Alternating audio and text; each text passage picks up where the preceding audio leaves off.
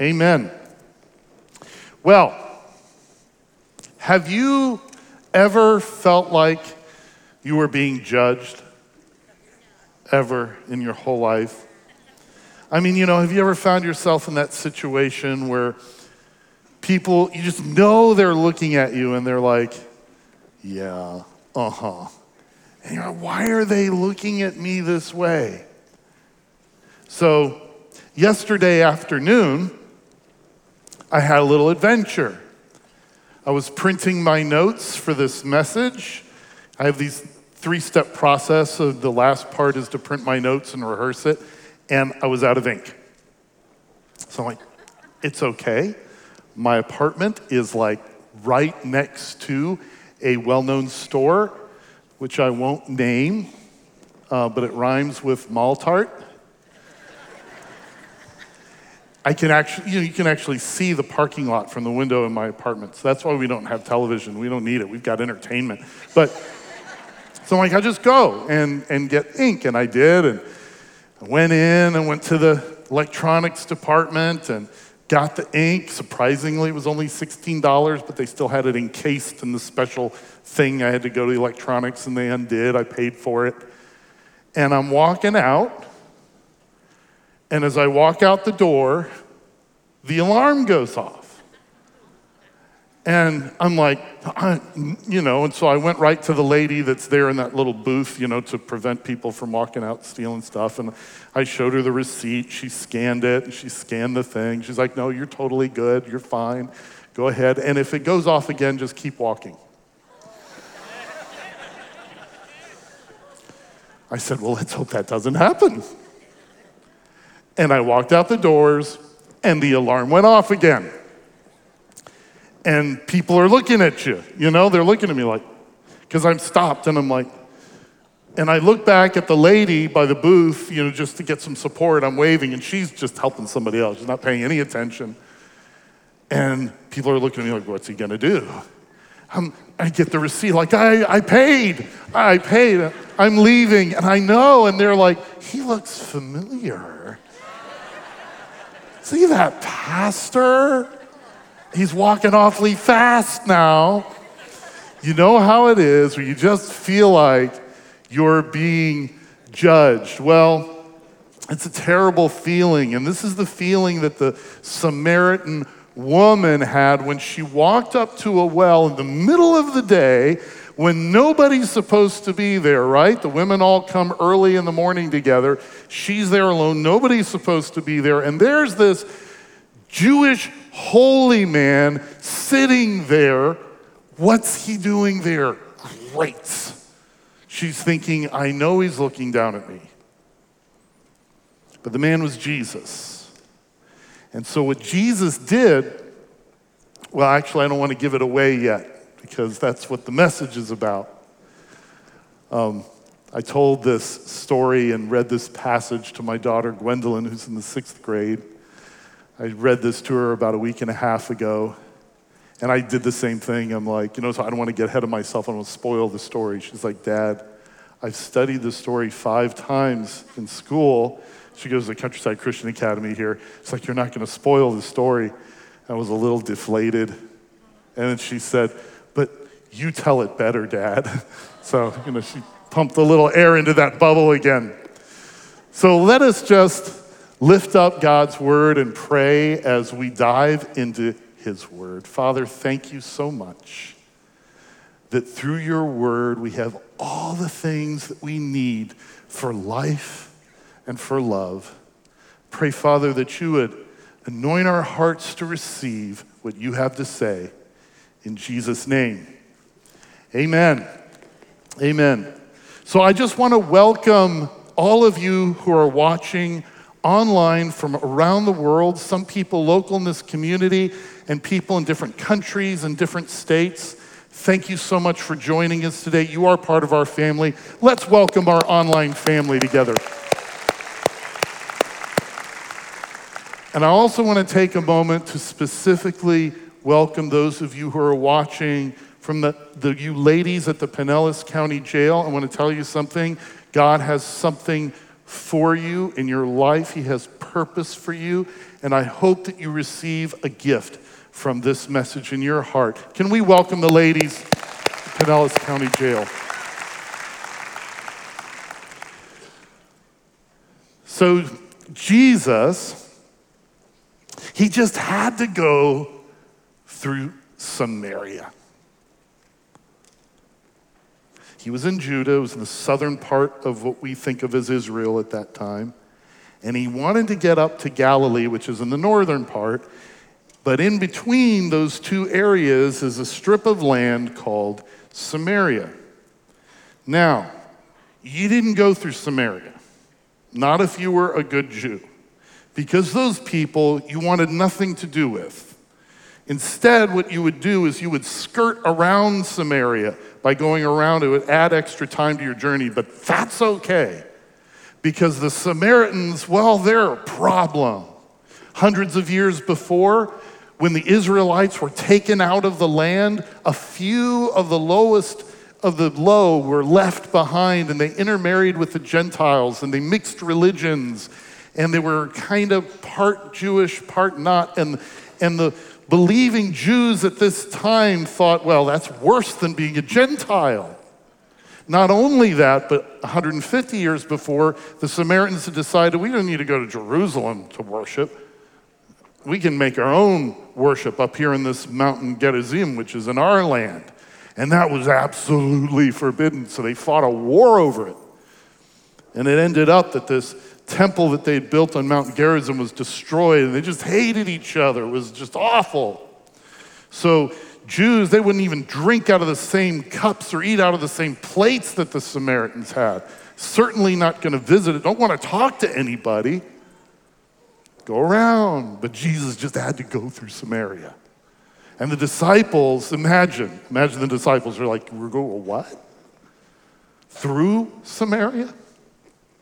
So they're partway in, and it's lunchtime, it's around noon, and it's hot.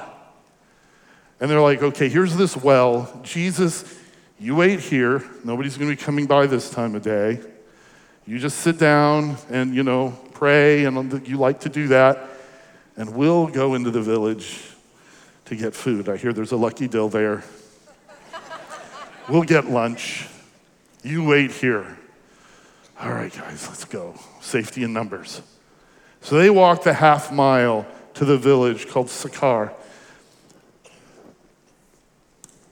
Meanwhile, there is somebody coming to the well.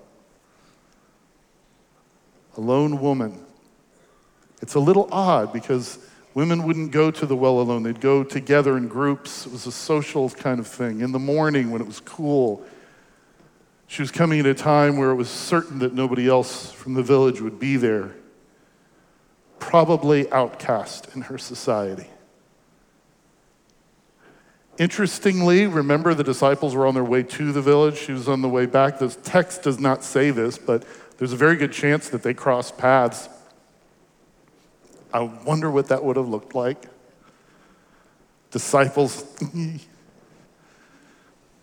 and kind of expecting a Samaritan woman to kind of get out of the way so they get through, and she's not the kind of woman that would. I don't know what happened, but it must have been interesting. And maybe on her mind as she finally arrives at the well, and oh, great. Here he is, this Jewish, by his dress, holy man. And she's carrying her clay pitcher with her to get the water. She's carrying her little leather pouch with 3 sticks to kind of keep it open at the top, which they used as a bucket. Everyone had their own. She's like, great. Well, I'm going to do it anyway because I'm not walking a half mile back. I'm going to get my water. And she ties the rope around her leather pouch. And this Jewish man turns to her and speaks to her and says, give me a drink. This never happens for Jews to speak to Samaritans at all. And for Jewish holy men, she was used to the Pharisees, right? They had this thing. never speak to a woman in public, even if it's your wife or sister or daughter. Never speak to a woman in public. In fact, don't look at them. There was a sect of Pharisees. They were called the bruised and bleeding Pharisees, because if they'd see a woman in public, they'd close their eyes and bump into walls and things, right? It was a big deal. In the Old Testament and Jewish religion, Hebrew religion, of course, women were highly elevated compared to the surrounding nations, but they had imbibed the drink of the lowliness of how women were looked at in pagan societies, and they'd taken that on for themselves. And Jesus apparently did not take it on to himself. He spoke to her, "Give me a drink." Well, let's look at our text, John chapter 4, verse 9. The woman was surprised, for Jews refused to have anything to do with Samaritans. She said to Jesus, "You are a Jew, and I am a Samaritan woman. Why are you asking me for a drink?" Jesus replied, "If you only knew the gift God has for you and who you are speaking to, you would ask me, and I would give you living water." This is what Jesus immediately does for her in his first speaking to her, and this is what he does for us. It's point one in your notes. Jesus makes room for us to serve him. To serve him. And he told her that he would give her living water. This is interesting. This is like kind of a play on words, because the language that John is writing this, living water can mean two things. It can mean the type of water that comes from a spring instead of stagnant water, and it can also mean like the water of life, like the kind of water spiritually that you would search for. And of course, Jesus means that, but she interprets it the first way on purpose. She knows what he's getting at. He's a Jewish holy man. Those were probably his crew back there.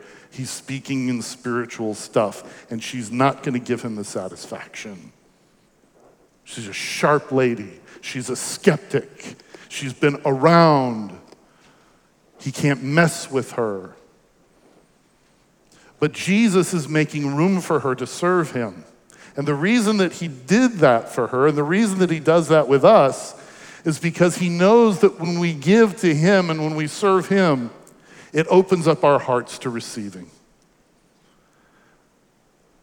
About a week and a half ago, I went grocery shopping at that same unnamed store with two of my kids, Destin and Gwendolyn. He's 13 and she's just about to turn 12. And we have this thing, we don't really drink soda at home, so when they help me with shopping, then when we leave, I put 50 cents in the machine and get each of them a soda, right? And they wanted a Coca-Cola, and since it's rare, it's special. It's a treat, it's cold, tastes really good. And they wait until we get all the groceries upstairs and unpacked, and then they each have their soda, and they love it. Except this time, Gwendolyn, she said to my wife, Thalia, she said, "Mom, I want you to have mine." And then this is the shocker. Remember, they're less than 2 years apart. Destin, he said, "Gwendolyn, I want you to have mine." I was in the other room. I tried not to shout hallelujah or jump around, anything like that. I didn't want to ruin it. I kind of peeked around the corner, and Gwendolyn's got the new, soda in her hand from Destin, and her mouth is open. She's just like, I wonder if he shook it or something. She's trying to figure out what's going on here. And Destin, he's just nonchalant, but he's standing up a little taller. Shoulders are back a little further, because you know what I'm talking about. When you give out of a cheerful heart, not really expecting anything in return, you just want to give, it does something to you, doesn't it? It blesses you. And Jesus is giving this Samaritan woman this opportunity. Jesus knows that when we serve him and give something to him, it brings us joy. And actually, it's an invitation to worship. Worship is not only singing, and singing is part of worship, but biblically, worship is also serving and giving. This is so cool to mention this week because of next week, Pastor Glenn bringing this spiritual warfare series to us, because serving and giving cleanses our hearts and assaults the gates of hell. It truly does. This woman wanted none of that, however. Her response is something like, oh, you know, you don't even have anything to draw the water with. Remember, people would each have their own leather pouches with 3 sticks keeping it open. They're tied to the rope. He didn't have that. Apparently, the disciples took it. She's like, you don't even have anything to draw with there. And it's over 60 feet down to the water line. So how are you going to get to this living water? And essentially what she's saying to him is, you just want me to get your water because you're unprepared and you don't want to do the heavy lifting, so you're going spiritual on me to justify it. And then she puts the knife in. She says, so do you think you're greater than Jacob? This is the guy who's the patriarch who was renamed Israel, right? Who's the one who gave us this well and drank from it? She's saying, the water here was just fine for Father Jacob, but now you're too good for it? You've got something better, huh? You think you're so much better than me, and you can't even get your own drink.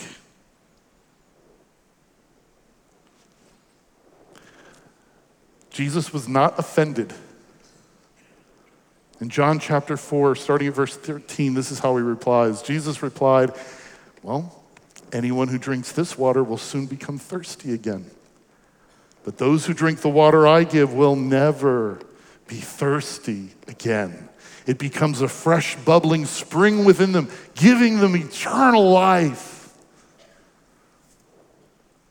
Jesus is offering her something here. He made room for her to serve, but this is what he's offering, the gift of himself. The gift of himself.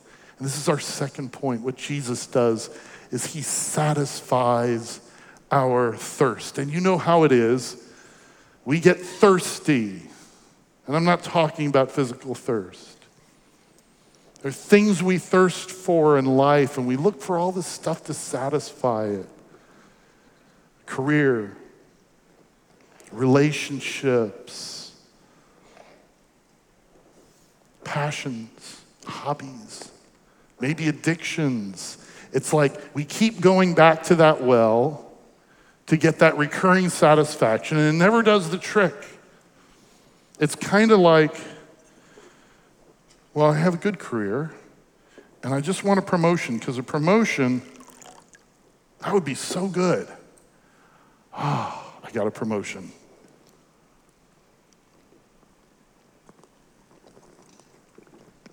I'm satisfied. I've been doing this for a while now. I kind of want another promotion. I don't want to get stuck where I am. You know, I want some upward mobility. So, oh, really? I received that other promotion. Now I'll be satisfied. There's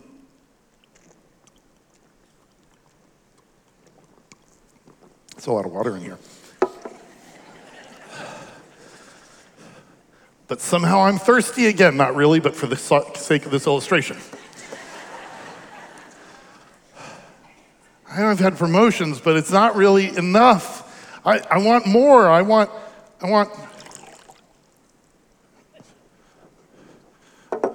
more. If I don't see you right after service, just give me a couple minutes, all right?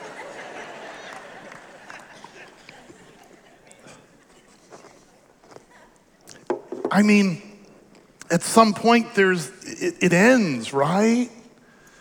You get promoted until what? Dictator of the earth? And then what? You never satisfied.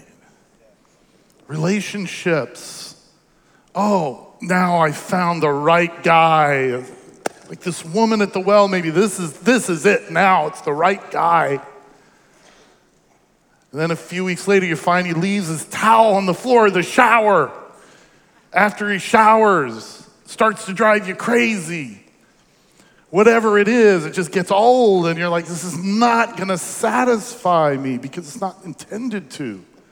None of these things, none of them are bad, they just aren't intended to satisfy. And then sometimes we move into the realm of real addictions.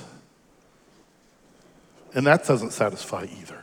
But when we come to him as our source, instead of all the lesser wells, we find what our thirst was made for. You know, that longing that you can never seem to satisfy. It's because nothing does satisfy except the one for whom that longing was placed in us. She's not ready yet. She's not ready to receive. When he says this kind of water he will give her that she will never thirst again, this is her response. She says, "Oh, well then, sir, you give me some of this water of yours, then I won't have to walk to this wall every day with this pitcher." And she's poking fun at Jesus for being spiritual. She says, "By all means, lay this water on me. It's a half mile here every day. The pitcher is heavy." And Jesus looks at her and says, "Okay, first, go call your husband."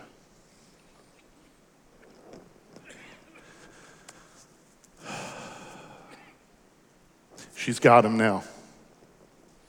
This supposedly holy man that has this connection with God, he must have missed something big. He doesn't know all that. He doesn't know what he's talking about and she threw it in his face, twisting the knife. "I have no husband." If you were a prophet, you'd know better. And Jesus says, "You've spoken truthfully about that. In fact, you've had 5 husbands, and the one you're living with now is not your husband." Jaw drop. It's at this point that she recognizes that she is facing something that's unexpected. She is facing a true man of God. And so she's like, "Okay, I see you're a prophet," but what she does at this point, I love, because this is what skeptics do.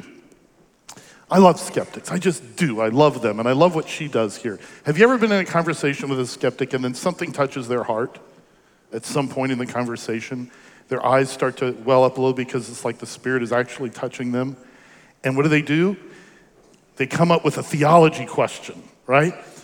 Something like, well, if God's so loving and all-powerful, then why is there suffering in the world? Or if Jesus is the answer and Christianity is all that, then why are all these denominations? Or, if God can do anything, can he make a rock so heavy he can't lift it? You know what I'm saying. It's a distraction from what's happening inside, and this is exactly what this woman does. There was this great controversy between the Jews and the Samaritans, remember, on where the temple should be? Jerusalem, and then the Samaritans built their own on that mountain. They fought a war and destroyed it. So the woman says, "Hey, look at that." And this is a picture from 120 years ago of the ruins of this well, the area there we would have been standing, and that's Mount Gerizim there in the distance. And she points to that mountain where that temple was built and said, "Oh, look up there." Don't look at me, get your eyes off me now. This is where we say to worship. You say Jerusalem, so what is it? Without realizing it, she just took the conversation in exactly the place Jesus wanted to go. And that was the place of worship. Because this conversation was about that. Where is your worship? He said to her, "The time is coming when neither in this mountain nor in Jerusalem are you going to worship the Father." Now, technically, the Jews have the knowledge of God, but the hour is coming. In fact, the hour is already here when the Father is looking for true worshipers who will worship him, because God is spirit, and those who worship him will worship in spirit and in truth. Now, this is what Jesus just said here, those who worship him must worship him in spirit and in truth, is one of the 3 or 4 greatest statements in all of Scripture. And Jesus just laid it on this 5 times married, living with a guy, Samaritan woman. And she is beside herself. So then she takes a different approach. Now that he has answered in such a powerful way, without judging. Now she wants to find common ground with him. And this would happen too with a real skeptic, and the same thing would have happened with them. They would be like, well, I guess we both believe if there's a God, he's a God of love. I mean, they looked for common ground, right? And this is what she does. She said in John 4:24, the woman said, well, I know the Messiah is coming, the one who is called Christ, and when he comes, he'll explain everything to us, because both the Samaritans and the Jews believed in the coming Messiah. Then Jesus told her, I am the Messiah.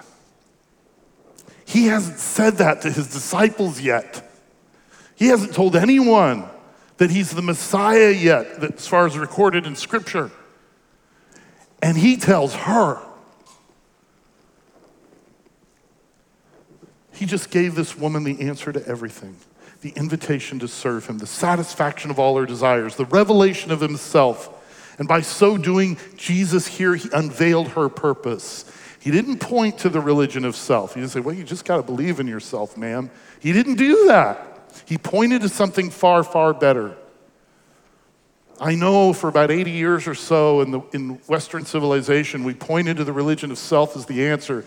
That's why we keep coming up dry, and our thirst is just unquenchable. I love what John Piper wrote. He said, you were made for something infinitely better than yourself. Your soul, your worth could never satisfy you, ever. The reason is because you were made for something better. And what he led her to and what he leads us to, Jesus leads us to our purpose, to our purpose. Here she was, she's looking for the Messiah in her own way. She was looking for salvation in her own way. She was married 5 times. She was looking for it in relationships. And I bet you they kept letting her down. A woman couldn't initiate divorce in Samaria. She wasn't the one doing the rejecting, I just bet. But she's looking for redemption in that. And people do that. They look for redemption in their careers and their causes. I gotta have this, the cause is big enough. I'll be satisfied. They look for it in companionship. And it's all empty. But the unseen battle is won with worship. So he's wrapping up his conversation with her, and about this time, the disciples come back with lunch. And see Jesus talking to a Samaritan woman alone. This is against all the rules. This is totally against the Billy Graham rule. I'm sorry, Billy Graham wasn't born yet. The Rabbi Gamaliel rule. No. And it's like, what is he doing? Meanwhile, as they finish, she leaves her clay pitcher behind. She doesn't even take the water with her. She leaves. This woman from Samaria who went to the well to get a pitcher of water, she left the pitcher, she walked away with the well.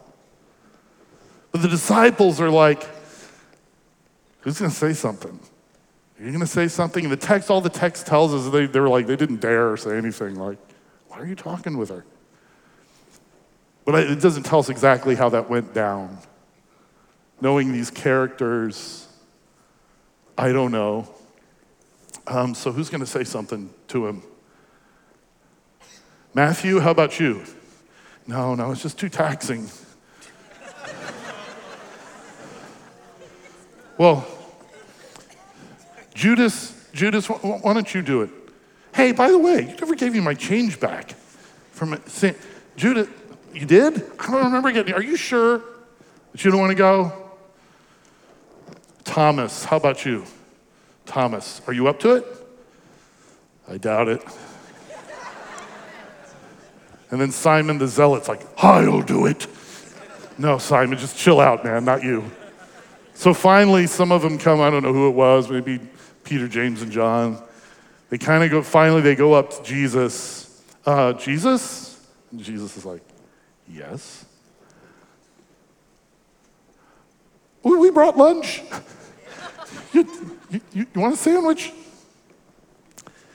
He says, Jesus answers, I have food that you don't know about. And they're like, did you give him my sandwich? The one with the extra mustard? No, I didn't give you a sandwich. And Jesus is like, my food is to do the will of the Father. And they're like, oh, that kind of food, spiritual food. Well, okay, change your mind, and we're just gonna eat here. And they're eating, and Jesus is just kind of looking off into the distance to the fields that are there, the barley fields. It's early time of year, so they're still green. And Jesus, while they're eating and everything, he says, you know that saying, 4 months, then the harvest? It's an expression. It kind of means good things come to those that wait, or you can't rush perfection because you can't make the harvest come sooner than it's supposed to, right? And they're like, yeah, we know that saying. And Jesus says, well, I'm telling you, the harvest is ready. The fields are white. And what that means is when the barley and so forth, when it ripened, it would turn this light color and it looked white from a distance. And he'd say, even now the harvest is ready. It's white. Look. And they're like, yeah, that's deep. Thank you, Jesus. No, I want you to look. Yes, we receive it. Look. And, well, yeah, they're green stalks everywhere.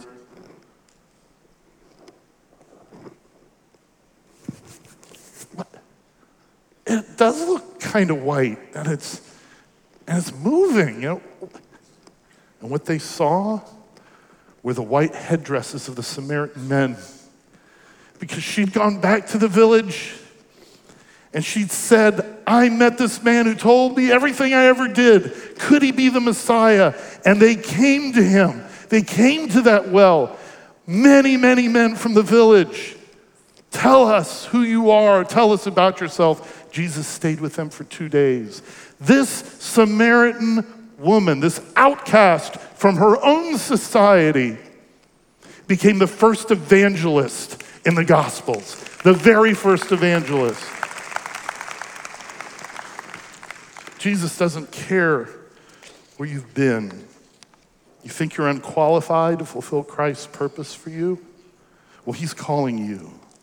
He's saying, come to me. Give me your water that never satisfies, and your burdens and your traumas, your tragedies, and I'll give you living water so you never thirst again. Forgiveness and purpose and significance. Family of God. Why pursue the things that don't really matter because they don't truly satisfy? But she made a choice, and her choice was to leave her pitcher behind and receive from the well that was him. Changed her forever. I think this choice lies before all of us. Do we keep continually seeking after the things that are never going to satisfy us? Or do we come to him? Bob Goff, one of my favorite authors, author of Love Does, he wrote this, and it really strikes home with me. He writes, I used to be afraid of failing at something that really mattered to me, but now I'm more afraid of succeeding at things that don't matter.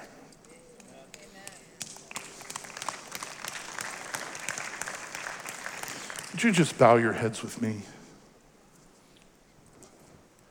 I know that today that there are people in this room that this was a moment where God wanted you to hear something like this. He wanted you to hear this conversation that his son had with this woman at the well, because he's having a similar conversation with you in your heart. And he has a purpose for you.